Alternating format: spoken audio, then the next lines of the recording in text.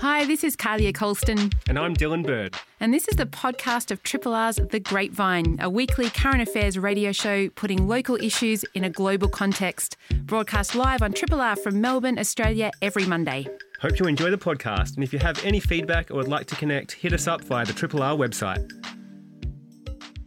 And we heard over the weekend that the federal government will effectively double the New Start payment, which is now called the Jobseeker Allowance.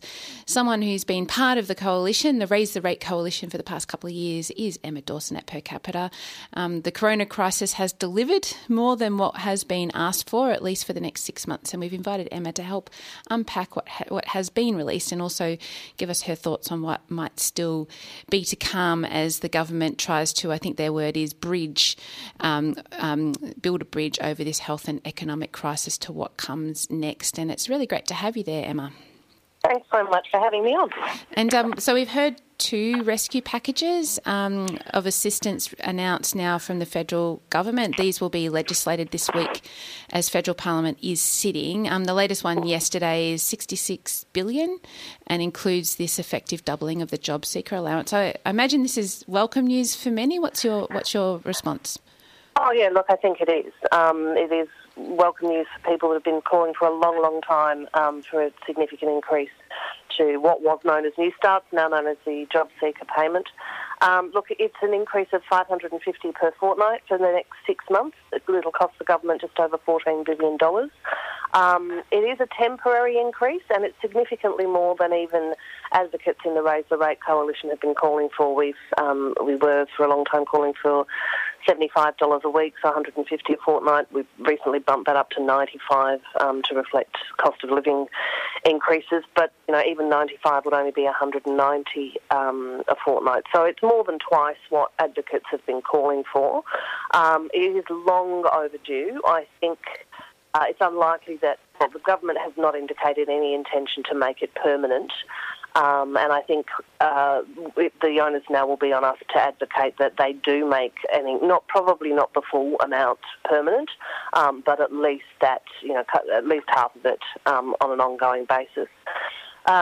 It's currently more than the age pension for the next 6 months, which is interesting. So I think, it is unlikely we'll see it stay at that very high rate, but that does need to be bumped up significantly over the long term. And there'll obviously be a massive pushback if it's just withdrawn completely in 6 months' time.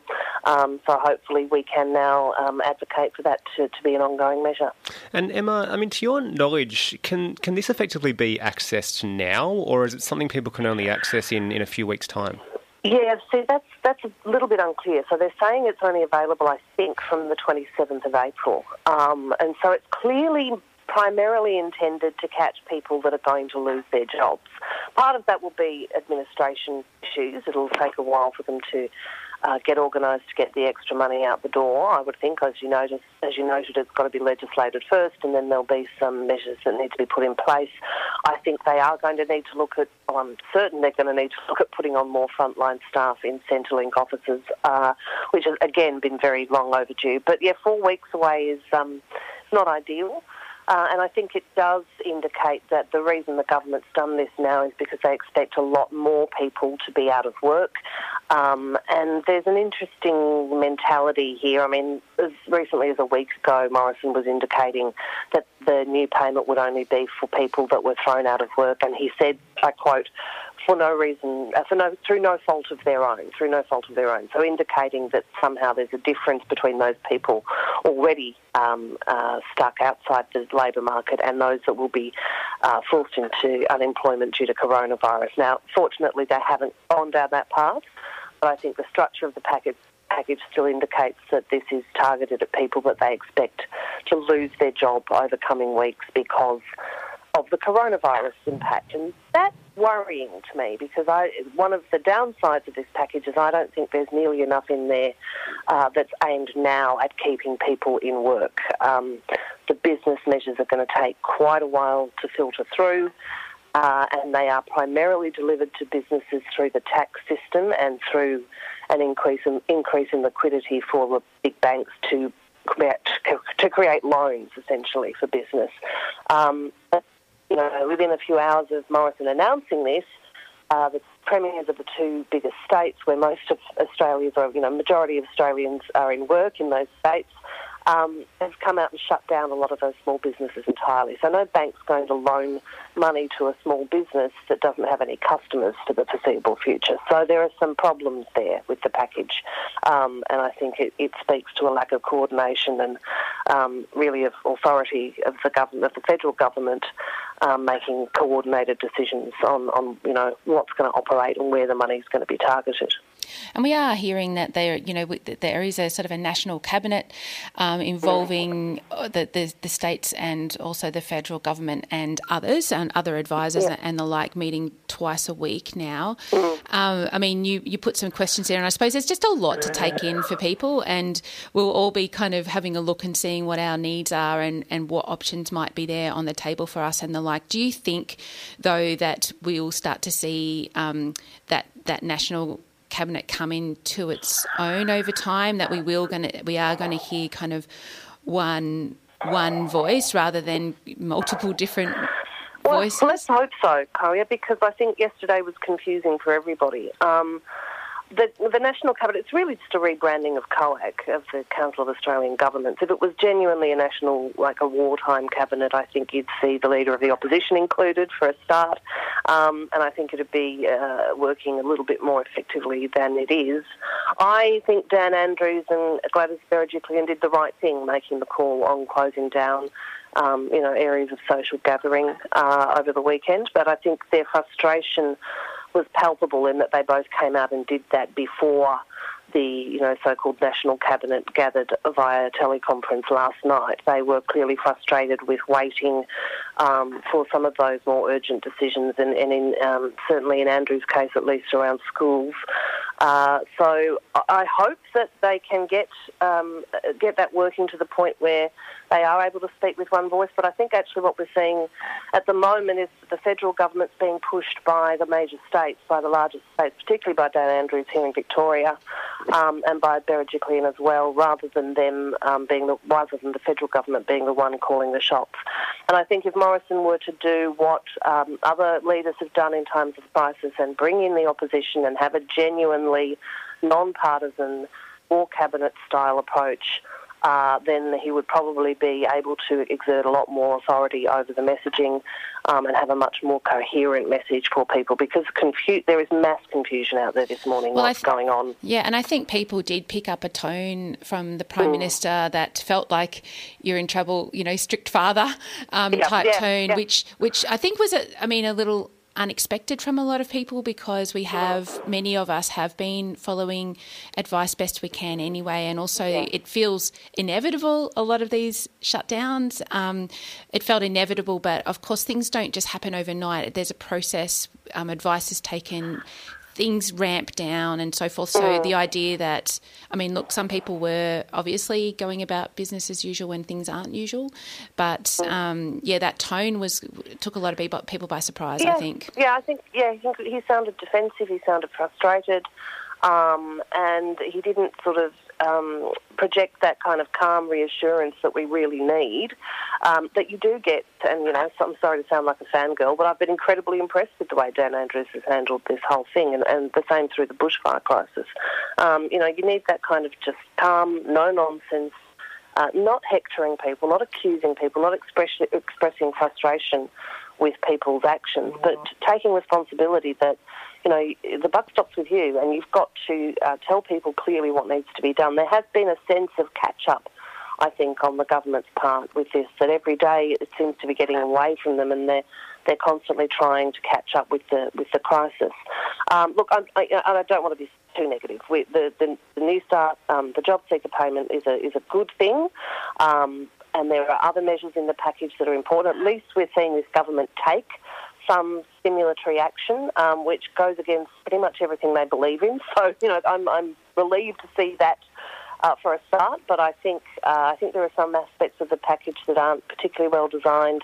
The superannuation thing's, a significant issue for me, and I think there's a problem with the tone and the messaging as well. Emma Dawson's our guest executive director at Per Capita, speaking all about the government's measures in the face of the COVID-19 crisis. And you mentioned there, Emma, that some of these initiatives that have been announced by the government kind of go against their traditional ideological stance, and just the size of the package, runs against the kind of neoliberal consensus that's existed for many, many years. There's been talk, and not that this is about to happen, but there's been talk about the potential of nationalising assets, Virgin Australia, for example. That conversation's kind of happening.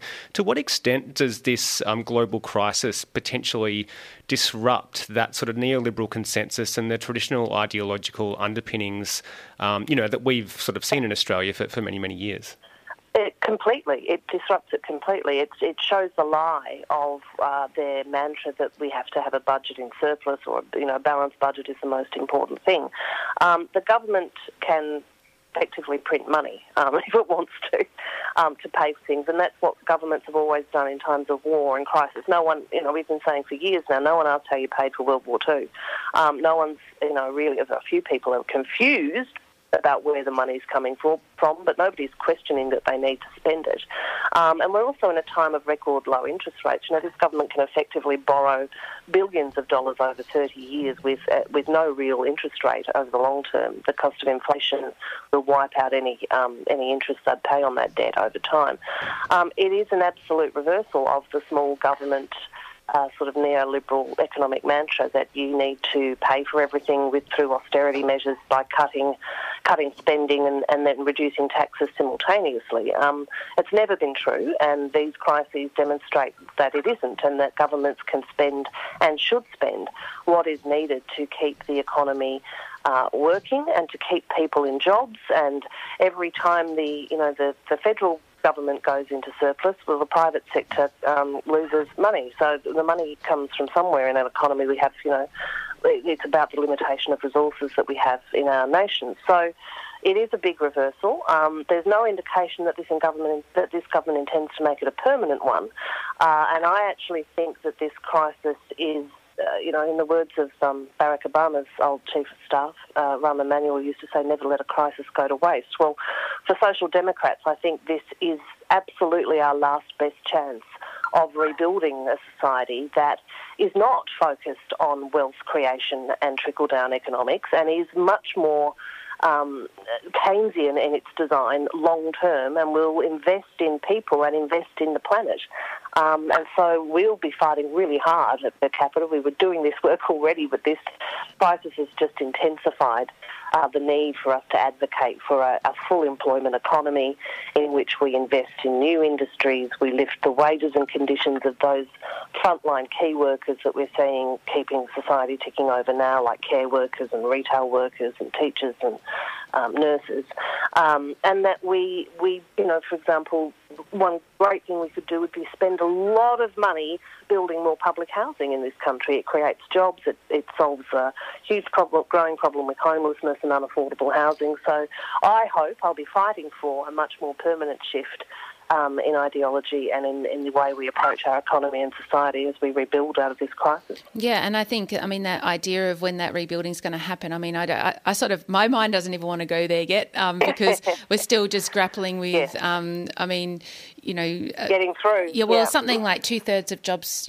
can't easily be done from home. So those of us that can work from home are in a very, very fortunate position, and those businesses that can keep functioning. And of course, business, people in business or NGOs are clever and will find ways, but obviously some jobs just aren't like that. So before we get to the rebuilding, we need to work out how we're going to go through this period, and we don't know how long for. But it's been really, you did mention super before, and this is an area where it is a shift that people are able to be able to withdraw if they choose to, $10,000 this financial year from super, $10,000 in the next financial year. I'm not sure whether that's set in stone for now or whether that might shift and change, but that is a shift, isn't it? That's a change. It is a shift, and it's a bad shift. For a start, most people's super accounts will have taken a hit already in the global economic downturn over the last couple of weeks of about 20%, so they've got less in there than they had before. The people that are most likely to need will be tempted to raid their super will be low-income workers and people that are likely to have their hours massively reduced or be stood down. And I think it's important to note that if you're stood down rather than sacked, you won't have access to the Jobseeker payment, but you still won't have any income. So a lot of businesses are being encouraged to keep their staff on, but like Qantas, for example, they're just standing them down indefinitely without pay. So those low-income workers that can't access Jobseeker, don't have an income, will be tempted to raid their super. Very few of them have a lot more, like particularly people under 30, 35, very few of them have anything like $20,000 in super. If they do have $20,000, they'll wipe their super out at a time when it's worth a lot less in the market than it will be once we recover from this. And even those that, for whom 20,000 isn't the whole amount, the hit to relatively meagre superannuation balances will never recover. And so that we're just kicking the can down the road here. Those people will retire a lot less off than they would have been. You've got to remember that, every dollar in super now turns into, a lot more over time with compound interest. So this is a really, I think, wrong-headed approach by the government. It would have been much, much better just to give people who were stood down from their workplaces, as the UK government's doing, and they're no bleeding heart lefties. They're paying up to 80% of people's salaries to a cap that's equal to about $5,000 a month for all workers who can't be paid, to keep those workers attached to their workplace and money coming in while the business is unable to pay them. It just shows that, there's so many different approaches that governments can take and are taking around the world, and this idea that we can learn from each other. And it'd be really good to kind of get you on in another couple of weeks, I think, Emma, and keep this conversation going, because we're all kind of drinking in so much information and trying to weigh up decisions in people are in a situation to make financial decisions when things are changing all the time, and also probably not if I'm anything to go by, like I'm a sort of little rattled and wondering, next steps and so forth. So you want to make sure that you're making the right decisions for your future as well. And just finally, Emma, before we let you go, the tone from both Prime Minister Scott Morrison and the likes of Dan Andrews has been, quite assertive finally over the past couple of days. They've intimated that there, will probably be more supports announced at some point in the future. What do you think the future might hold? Because it seems often throughout this crisis we've been sort of one step behind and haven't announced a fully, inclusive package, or one that's large enough that will reach the people who need it. But then a couple of days later, it's clear that we actually need something much larger. Yeah, that's right. Look, I hope they do get ahead of it. When obviously the GFC was a very different situation. It wasn't such an external, massive, uncontrollable shock as this one. But that the mantra then was go hard, go early, go households. Well, they haven't gone hard and they haven't gone early and they haven't gone households in this instance. I think we will see more, and it would be better to throw more money than they think they will need to now. Give it a massive boost now than keep having these incremental catch-ups, because it doesn't fill people with confidence, and you'll see small businesses go to the wall very quickly now that a lot of them are being forced into shutdown. So I think we will need to see more direct support to households and more direct support to small business in cash rather than loans and tax refunds. And we'll need to see it pretty soon. So I'll be keeping a close eye on it, and hopefully that National Cabinet, as it's called, can start to exert some real influence and pressure on the federal government to make those decisions in a really timely manner and not try to keep anything in the cupboard. This isn't the time to hold back. Emma, it's really great speaking with you. Thanks again, and we'll speak to you again soon. Thanks a lot, guys. Bye for now. Emma Dawson, she's Exec Director over at Per Capita, one of the many that are really, focused in with their policy brains on what's coming, what's been said, the rescue packages that we've been getting, checking that it's getting to the right people, putting ideas into the mix. And I'm sure that we're going to keep hearing more announcements as we go. Triple R. At the moment, we want to share with you what's happening culturally, though, and help connect you to music and culture throughout. It's what we do here. It's what community radio does across the country. And right now, we've got Tracee Hutchison on the line. She's a long-time Triple R broadcaster and former program manager here too. And she's now with the Community Broadcasting Foundation as the partnerships and projects manager over there. And it's really great to have you on the line, Trace. Hey there, Carlia and Dylan. What an unusual circumstance we find ourselves in, but so heartening to have been able to tune in to our great community stations, particularly in Melbourne over the weekend, and hearing broadcasters like, why is he broadcasting from home? And I'm sure you guys have got your distancing protocols in place, and I think we've all been reminded of how much we've taken for granted, and that includes a thriving community broadcasting sector in Australia. It's kind of one of the best in the world, and like every other small business or mid-range business, people are under huge pressure at the moment, and the CBS, along with the CBAA, the Community Broadcasting Association, which is really acting as the single source of truth for the sector at the moment, really kind of just doing some great work. The CBAA just updating constantly through their Facebook pages and webinars and other peak bodies as well, First Nations media. Everyone is really rallying, and while that's really heartening, I think underpinning it all is this deep sense of the unknown and feeling and that uncertainty and distress. So we're all doing what we can to be in this together, and of course community radio and community media and more broadly just plays such a big part in that.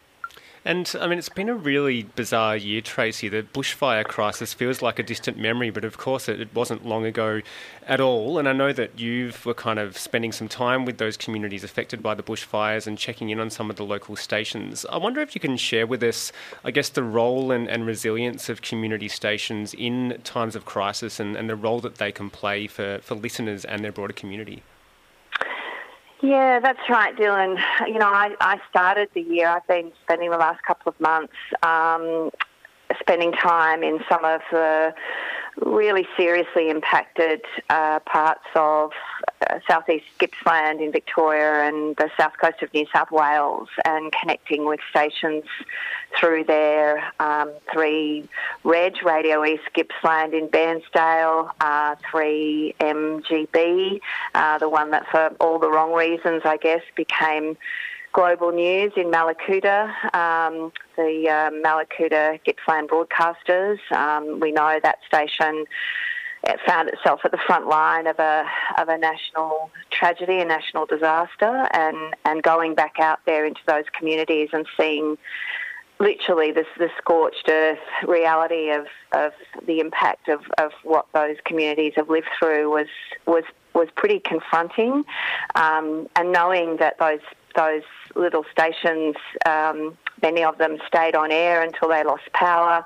Other stations, our friends in Braidwood had a backup generator that allowed them to stay on air for, around 6 months, providing updated information about a fire a fire front that really actually, spanned 6 to 8 weeks.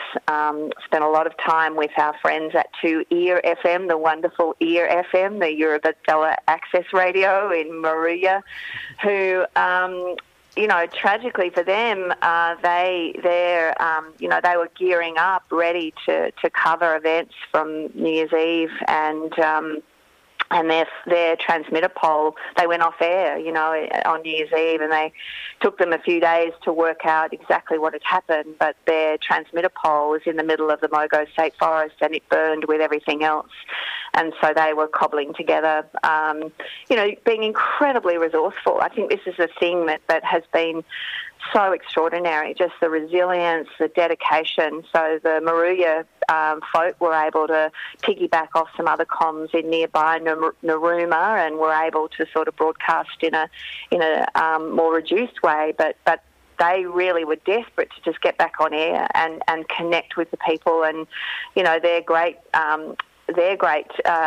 feeling there was that the time their community needed the most, their transmitter had burnt down. So, there was a lot of trauma and sense of, wanting to do more. And the work I've been doing on is really some research around a trauma support project that we're hoping to pilot with the Dart Centre they're based at Melbourne University. It's a global organisation, and looking at actually recognising that, our broadcasters increasingly are going to be on the front line of some of these, what was then considered to be, a climate-related disaster in local communities. And now, of course, they've got the double whammy, so the same towns that we've been encouraging people to go into with an empty esky are finding themselves now with people who've gone for all the right reasons to try and support some of those community stations and those communities, but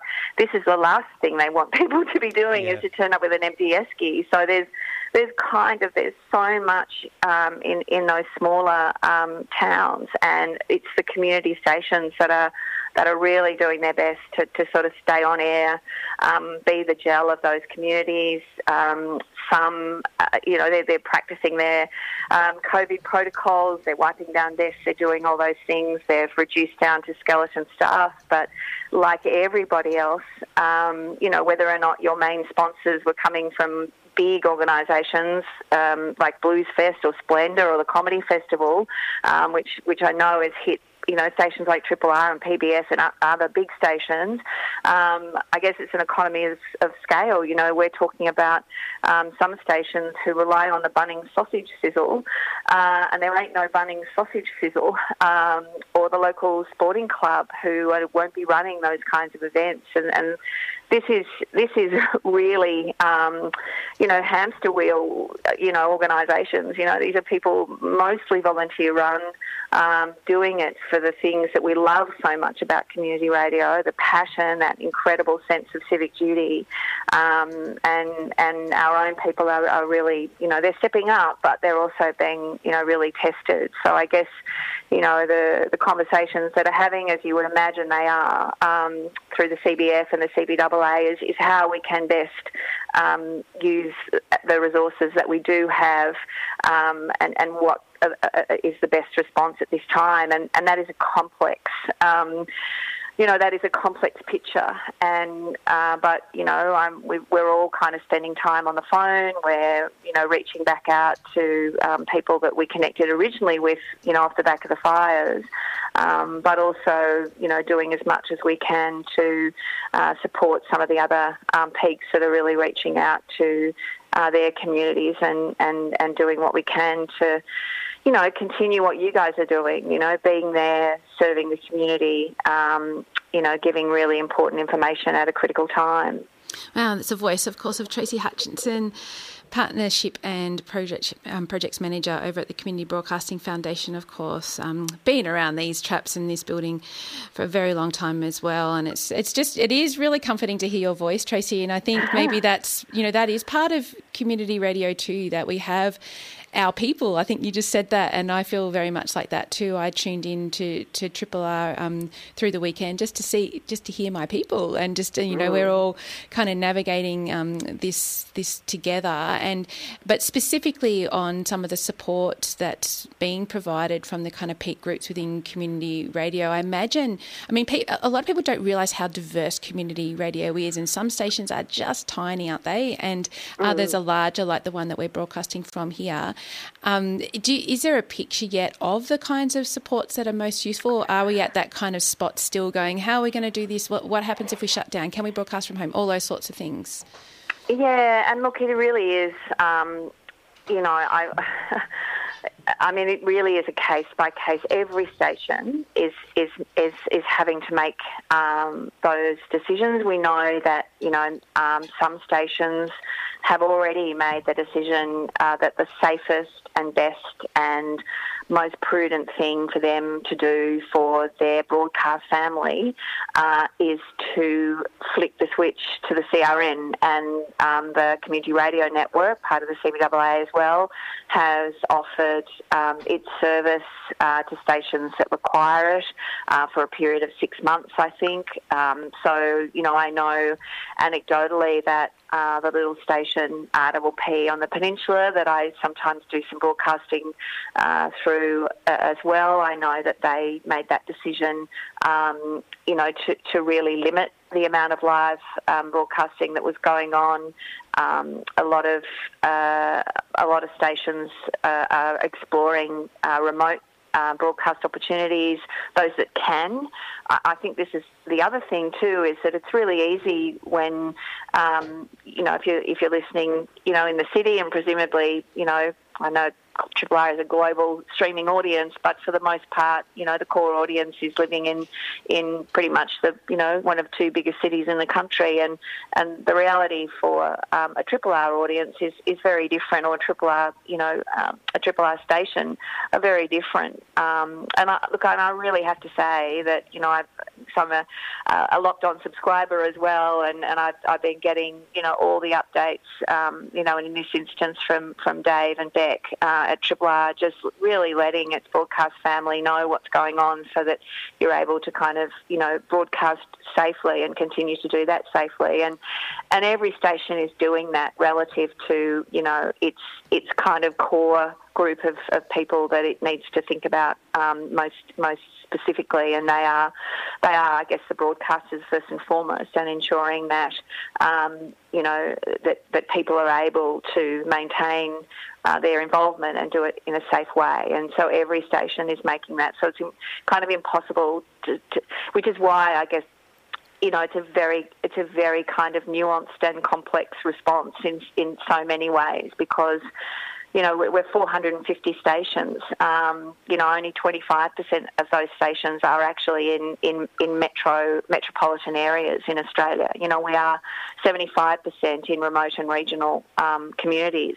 So, everyone is grappling with what this means. We've got different kinds of messaging coming out of different state governments and a federal government. We've got the Victorian government and the New South Wales government, pulling kids out of school, and everyone else still got kids at school. I think we are in uncharted territory. This is an unprecedented experience in our lifetime, and we're all having to really bunker down and assess what that means in our lives, in our broadcasting, but fundamentally what it means in our lives. And, there is a stimulus package, part of the many government announcements yesterday, and there are many of them, but the federal government has offered us support packages for businesses, including not-for-profits that are impacted by COVID, and we're doing what we can to support people to be able to kind of access the information, which is why I sort of come back to this.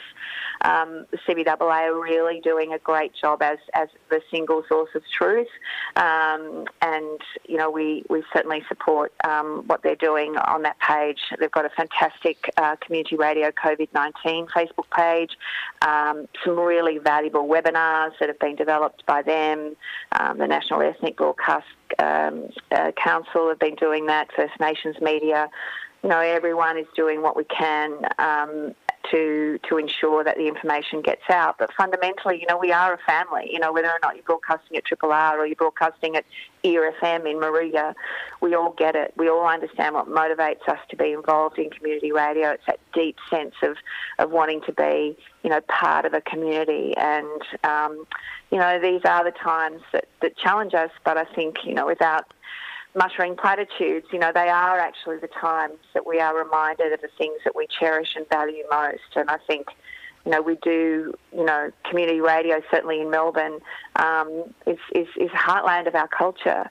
it's who we are. Yeah, and it's been really reassuring. I mean, I'm part of that page you mentioned there, Tracee, the COVID-19 response from the community broadcasting sector, and it's been very reassuring to see the cooperation and the knowledge sharing happening there. And if someone doesn't know the answer to something, they're kind of open about it and transparent and say, no, we'll try and find an answer for you. When there has been so much conflicting advice and information floating around, that's been kind of quite reassuring. And I think it's really important to keep hope and to see all the positive things that are happening, but not to get sort of too gloomy for now, because everyone's sort of struggling in so many ways. But I mean, a crisis such as this can really compound existing challenges, and there are many, many existing challenges for particularly the smallest broadcasters in the community broadcasting sector. Are there concerns that some sort of might simply not go through, might not come out the other end, and might need to shut up shop as a result of this pandemic? I think there are a lot of. I think there will be a lot of stations that will be really having to consider, their ability to weather this. And they're not all the smaller stations actually, Dill. Like any other business in the country right now, in the world right now. I think everyone is really having to assess, essential services. We would strongly advocate and argue that community radio is one of the core essential services, but we've got whole sectors of work disappearing. And nobody saw this coming. I mean, I guess in the worst scenario, Hollywood blockbuster, we've seen it coming, and I guess we've had a few scares on this scale before, of this nature before.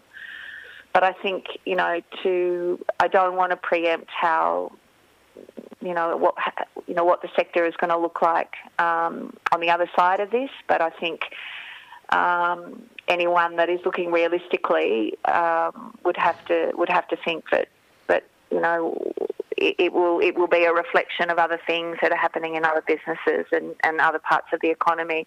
What I would also want to say, and originally I was really wanting to talk to you about this amazing partnership that we've been able to secure with Support Act, and we know that the first sector that we became really aware of that was impacted almost in an afternoon was the live performance sector in Australia, and we know there's been pop-up streaming festivals, and that's all been amazing.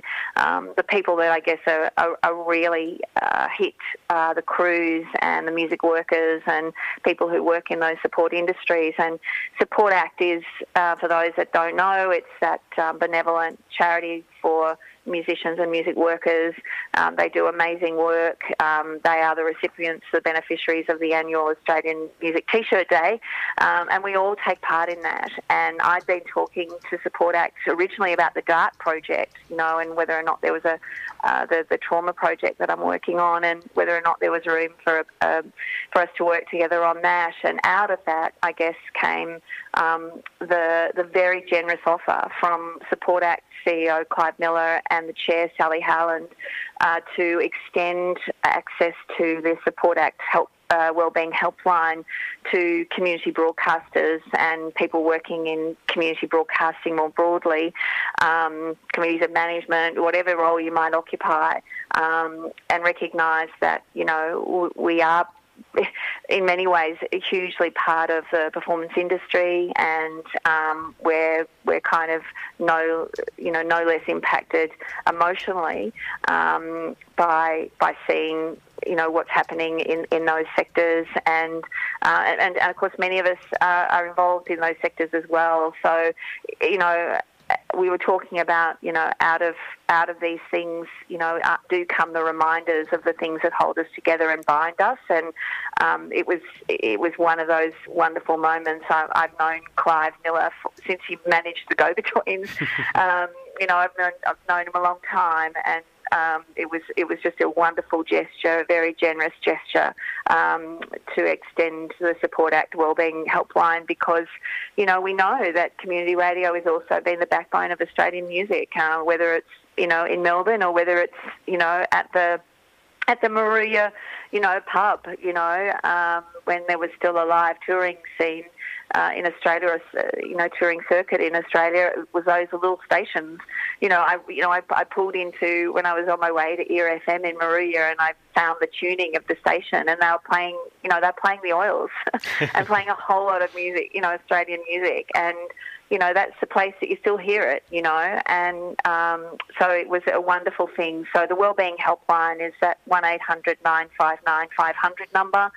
There's been, quite a bit publicising that, both through Support Act, and it's sort of also got its Sounds of Silence campaign as well to urge people who are thinking about going to shows that you can, still donate the ticket price, and if you go through them, you would be paying the roadies and the tour managers and those people who don't have the merch and they don't have the streaming, options to be paid any other way for their service. Yeah, and there's I note that on the Triple R website there's a really fantastic blog that's been put up about with those links and those phone numbers and ways that you can keep helping and participating and keeping music and or just cultural life alive through this period. So you can go to the Triple R website rrr.org.au as well. And Tracee, we'd love to stay in touch with you. There's so much more we could talk about, but we're kind of out of time. There's one thing that doesn't change in radio is that you always end up out of time for fantastic conversations. I have no doubt that through this period there's going to be a lot of unique broadcasting coming too, and it just happens. We're a resilient lot, and we want to be there for people, and we are there for people, and that does breed new initiatives. So we'd love to stay in touch with you, and you take care. And you, and to the much-loved Triple R family, virtual hugs around everyone, and hold tight. Thanks, Trace. Catch you soon. You're listening to a Triple R podcast. Discover more podcasts from Triple R exploring science, technology, food, books, social issues, politics and more. To listen, hit up the Triple R website or your favourite podcast platform. And we're ringing around this morning, checking in on people we care about and who are doing really important work and thinking and connecting right now. And one of those people is Rachael Hocking. She's an NITV journalist. You'll know her here as a sometimes broadcaster on 3RRR. And it's really great to have you there, Rachael. Hey, thank you so much for having me on. And so pretty much, everyone's work life has been impacted by COVID-19, and we're having to find kind of workarounds for doing our jobs as best we can. How have you been impacted, Rachael? What's your experience been thus far? Yeah, well, so it's interesting.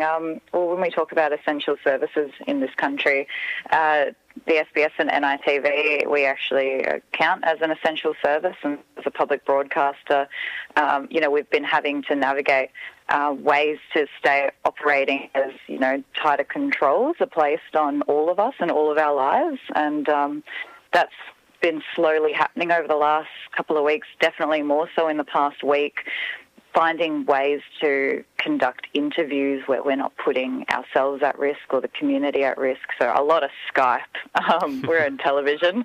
And I think, you'd notice if you're watching ABC 24 or any of the other news services that you're probably seeing a lot more Skype interviews these days.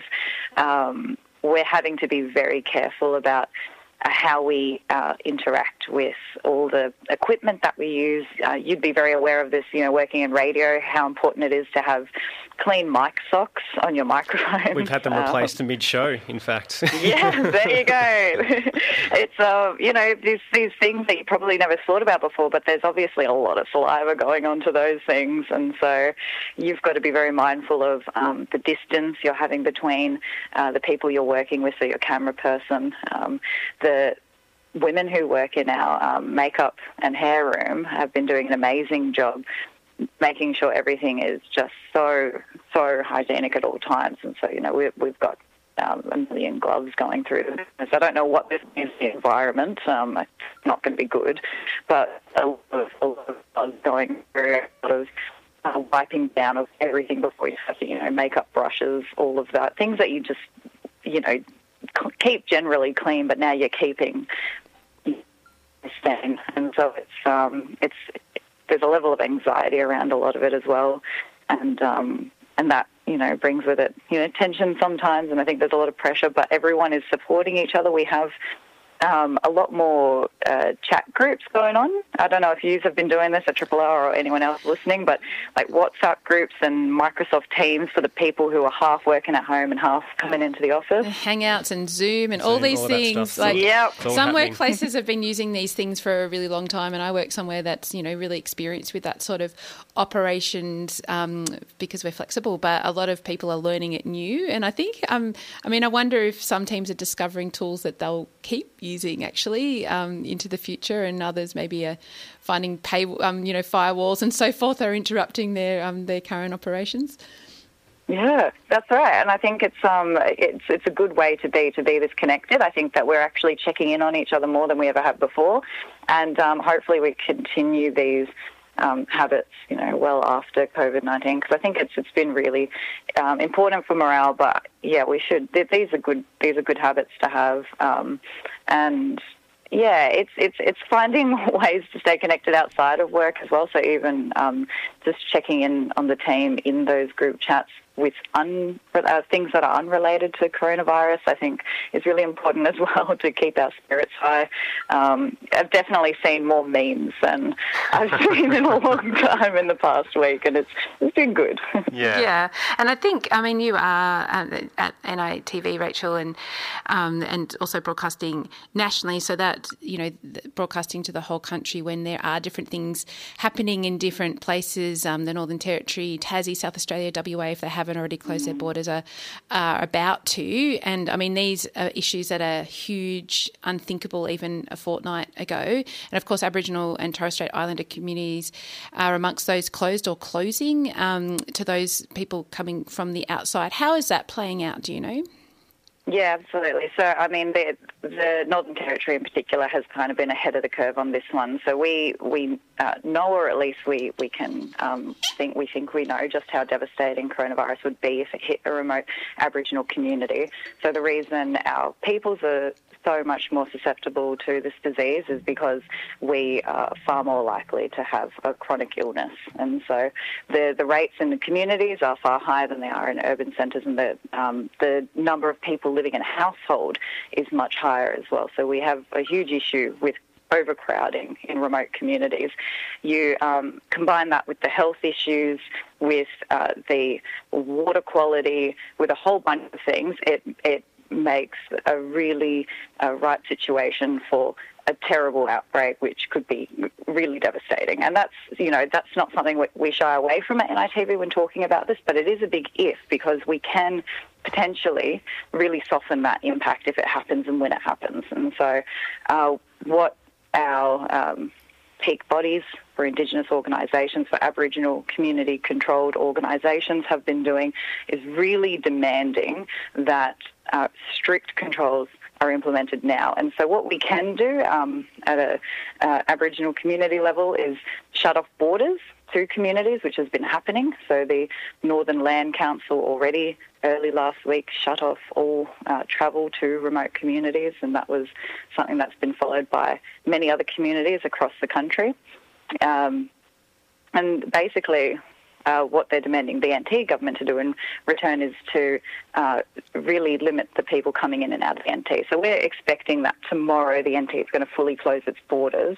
Under the Biosecurity Act, there's going to be very, very strict controls on who can come and go from a community. They're going to have to be in quarantine for 14 days before they go into an NT community, and unless they are an essential service and they need to get there for, their health or food needs. And so I think they're sort of leading the way in a lot of ways, and that's important because we need to be seeing hard action for something which we know that the experts are saying could be really devastating. And it's quite scary. The other thing to remember is that information flow to remote communities probably isn't what we're getting in the cities. And that creates fear, because if you're not having a constant flow of information which is accurate, which isn't fear-mongering and which is, not rife with conspiracies, then, yeah, you're going to be pretty bloody scared.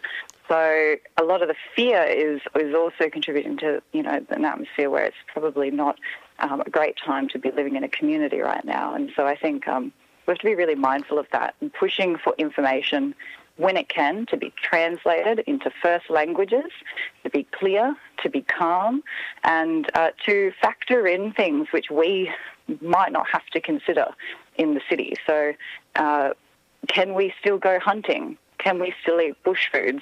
Can we still use bush medicine?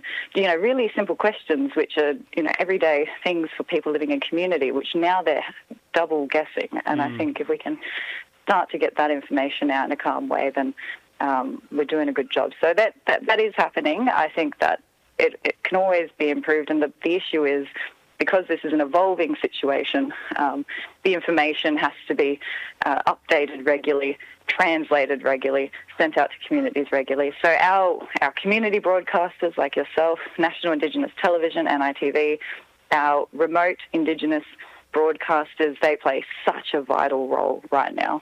Yeah, and we've been speaking just earlier on the show actually about the role of community radio in this evolving crisis, and absolutely for those remote Indigenous stations, it's absolutely fundamental that they survive and can keep broadcasting the most up-to-date information around this evolving crisis. Obviously, all around the world, there's concerns about the way the health system will be or has already been impacted by COVID-19. Here in Australia, when we're talking about rural and remote health services, already there's challenges around resources and funding and so on.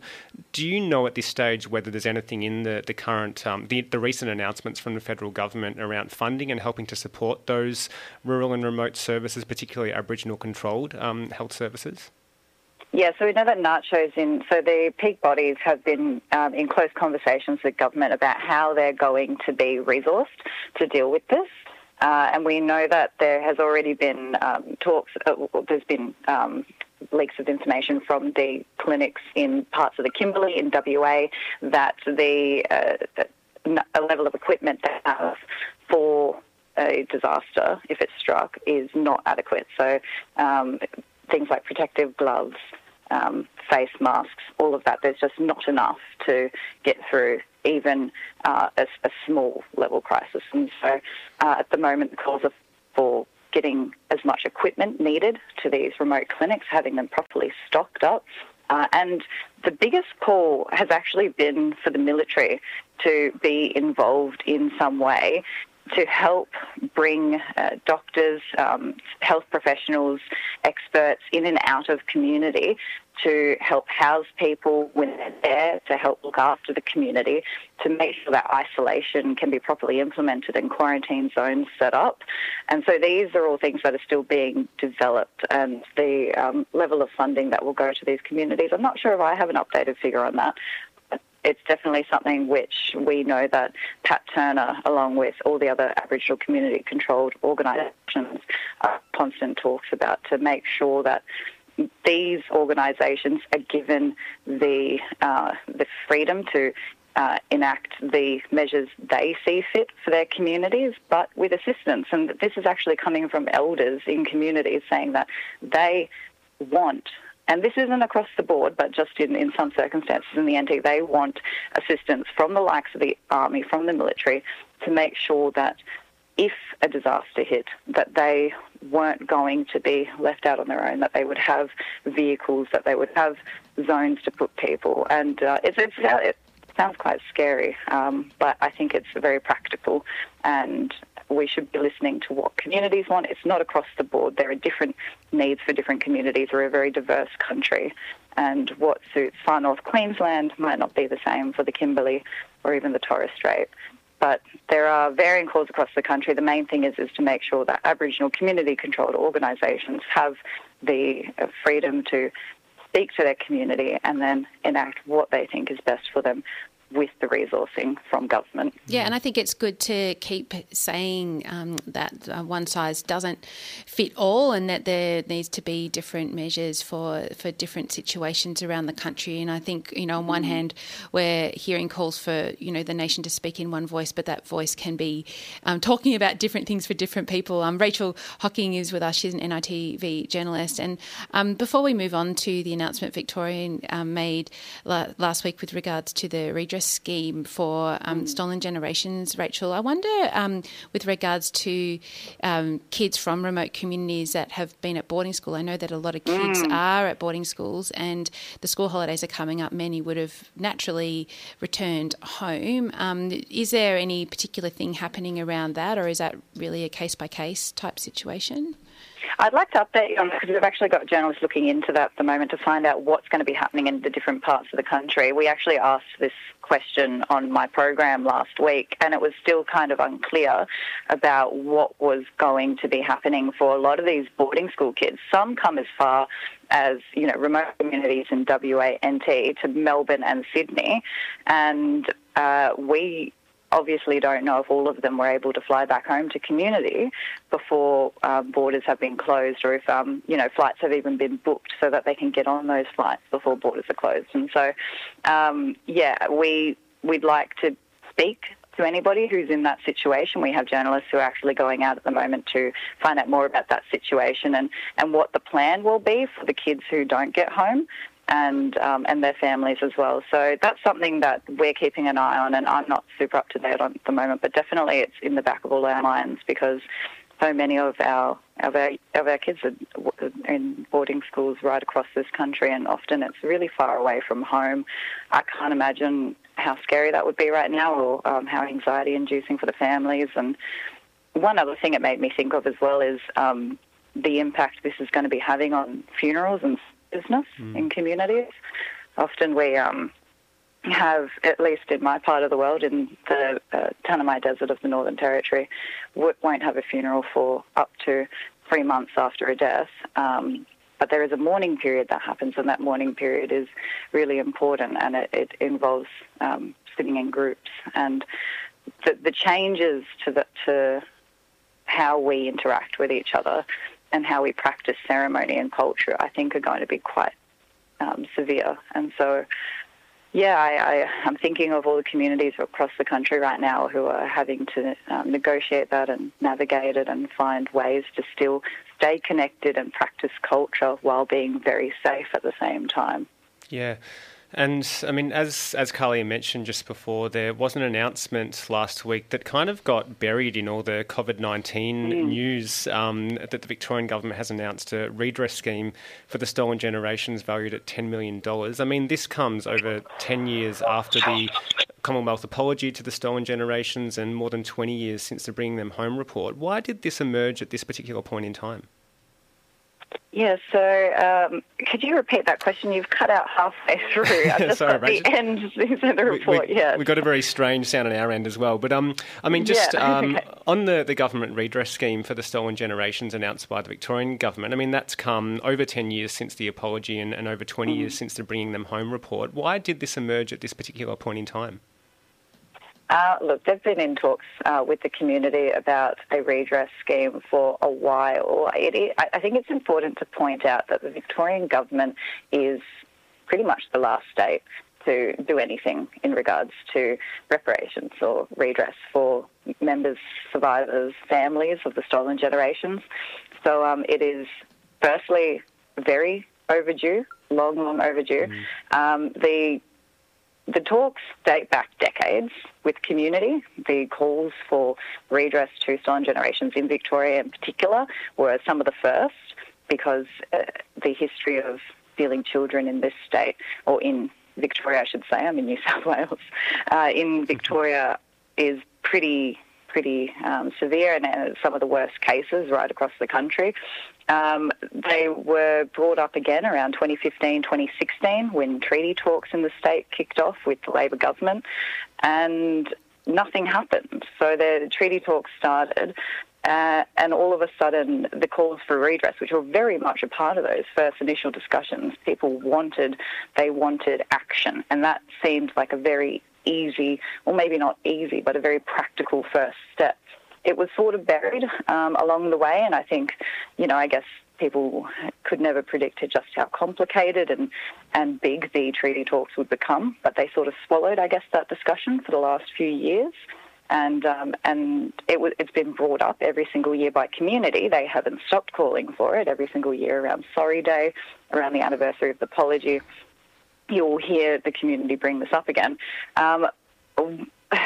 What's been really devastating is the fact that a lot of elders, a lot of stolen generation survivors, and a lot of the people who were impacted by this weren't around to see the announcement. And in the past week, the Victorian community actually lost a beautiful auntie, and it was only days before the announcement was made. She was one of the most staunch activists calling for reparations and redress. And so I think that there's a sadness in community that this announcement came about despite decades and decades of calling and fighting for it. So, in total, it's, a $10 million redress scheme. What that looks like is still going to be told to the community, but we'll be looking at things like a funeral fund, which is usually part of a redress scheme, counselling, payments, one-off payments to families. And the good thing is they are including families in this. So if you are the family of somebody who's passed away, you can apply for redress for your loved one who was stolen, because we know that the impact of taking a child away from a family isn't just on the individual, it impacts the entire community, and it has flow-on effects for generations to come. That's what we talk about when we talk about intergenerational trauma.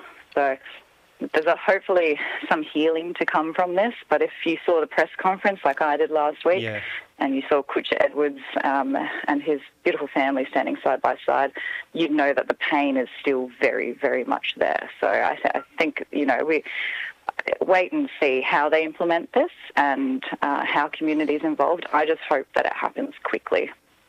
Yeah, let's hope so. And I mean, just finally, Rachael, you put together a great episode of The Point last week, inviting listeners to send in questions that you kind of try and answer. How are you proceeding in the coming week with, I guess, doing your thing, but covering the rolling COVID-19 situation as well? Yeah, great question. I think it's one you're probably grappling with weekly as well. Yes, we are, after some tips. Yes. So we have talked about potentially having to do the show via Skype in the coming weeks. We're not sure. We're planning on going into the studio as normal on Wednesday, with all of the precautions in place. We're being very, very careful.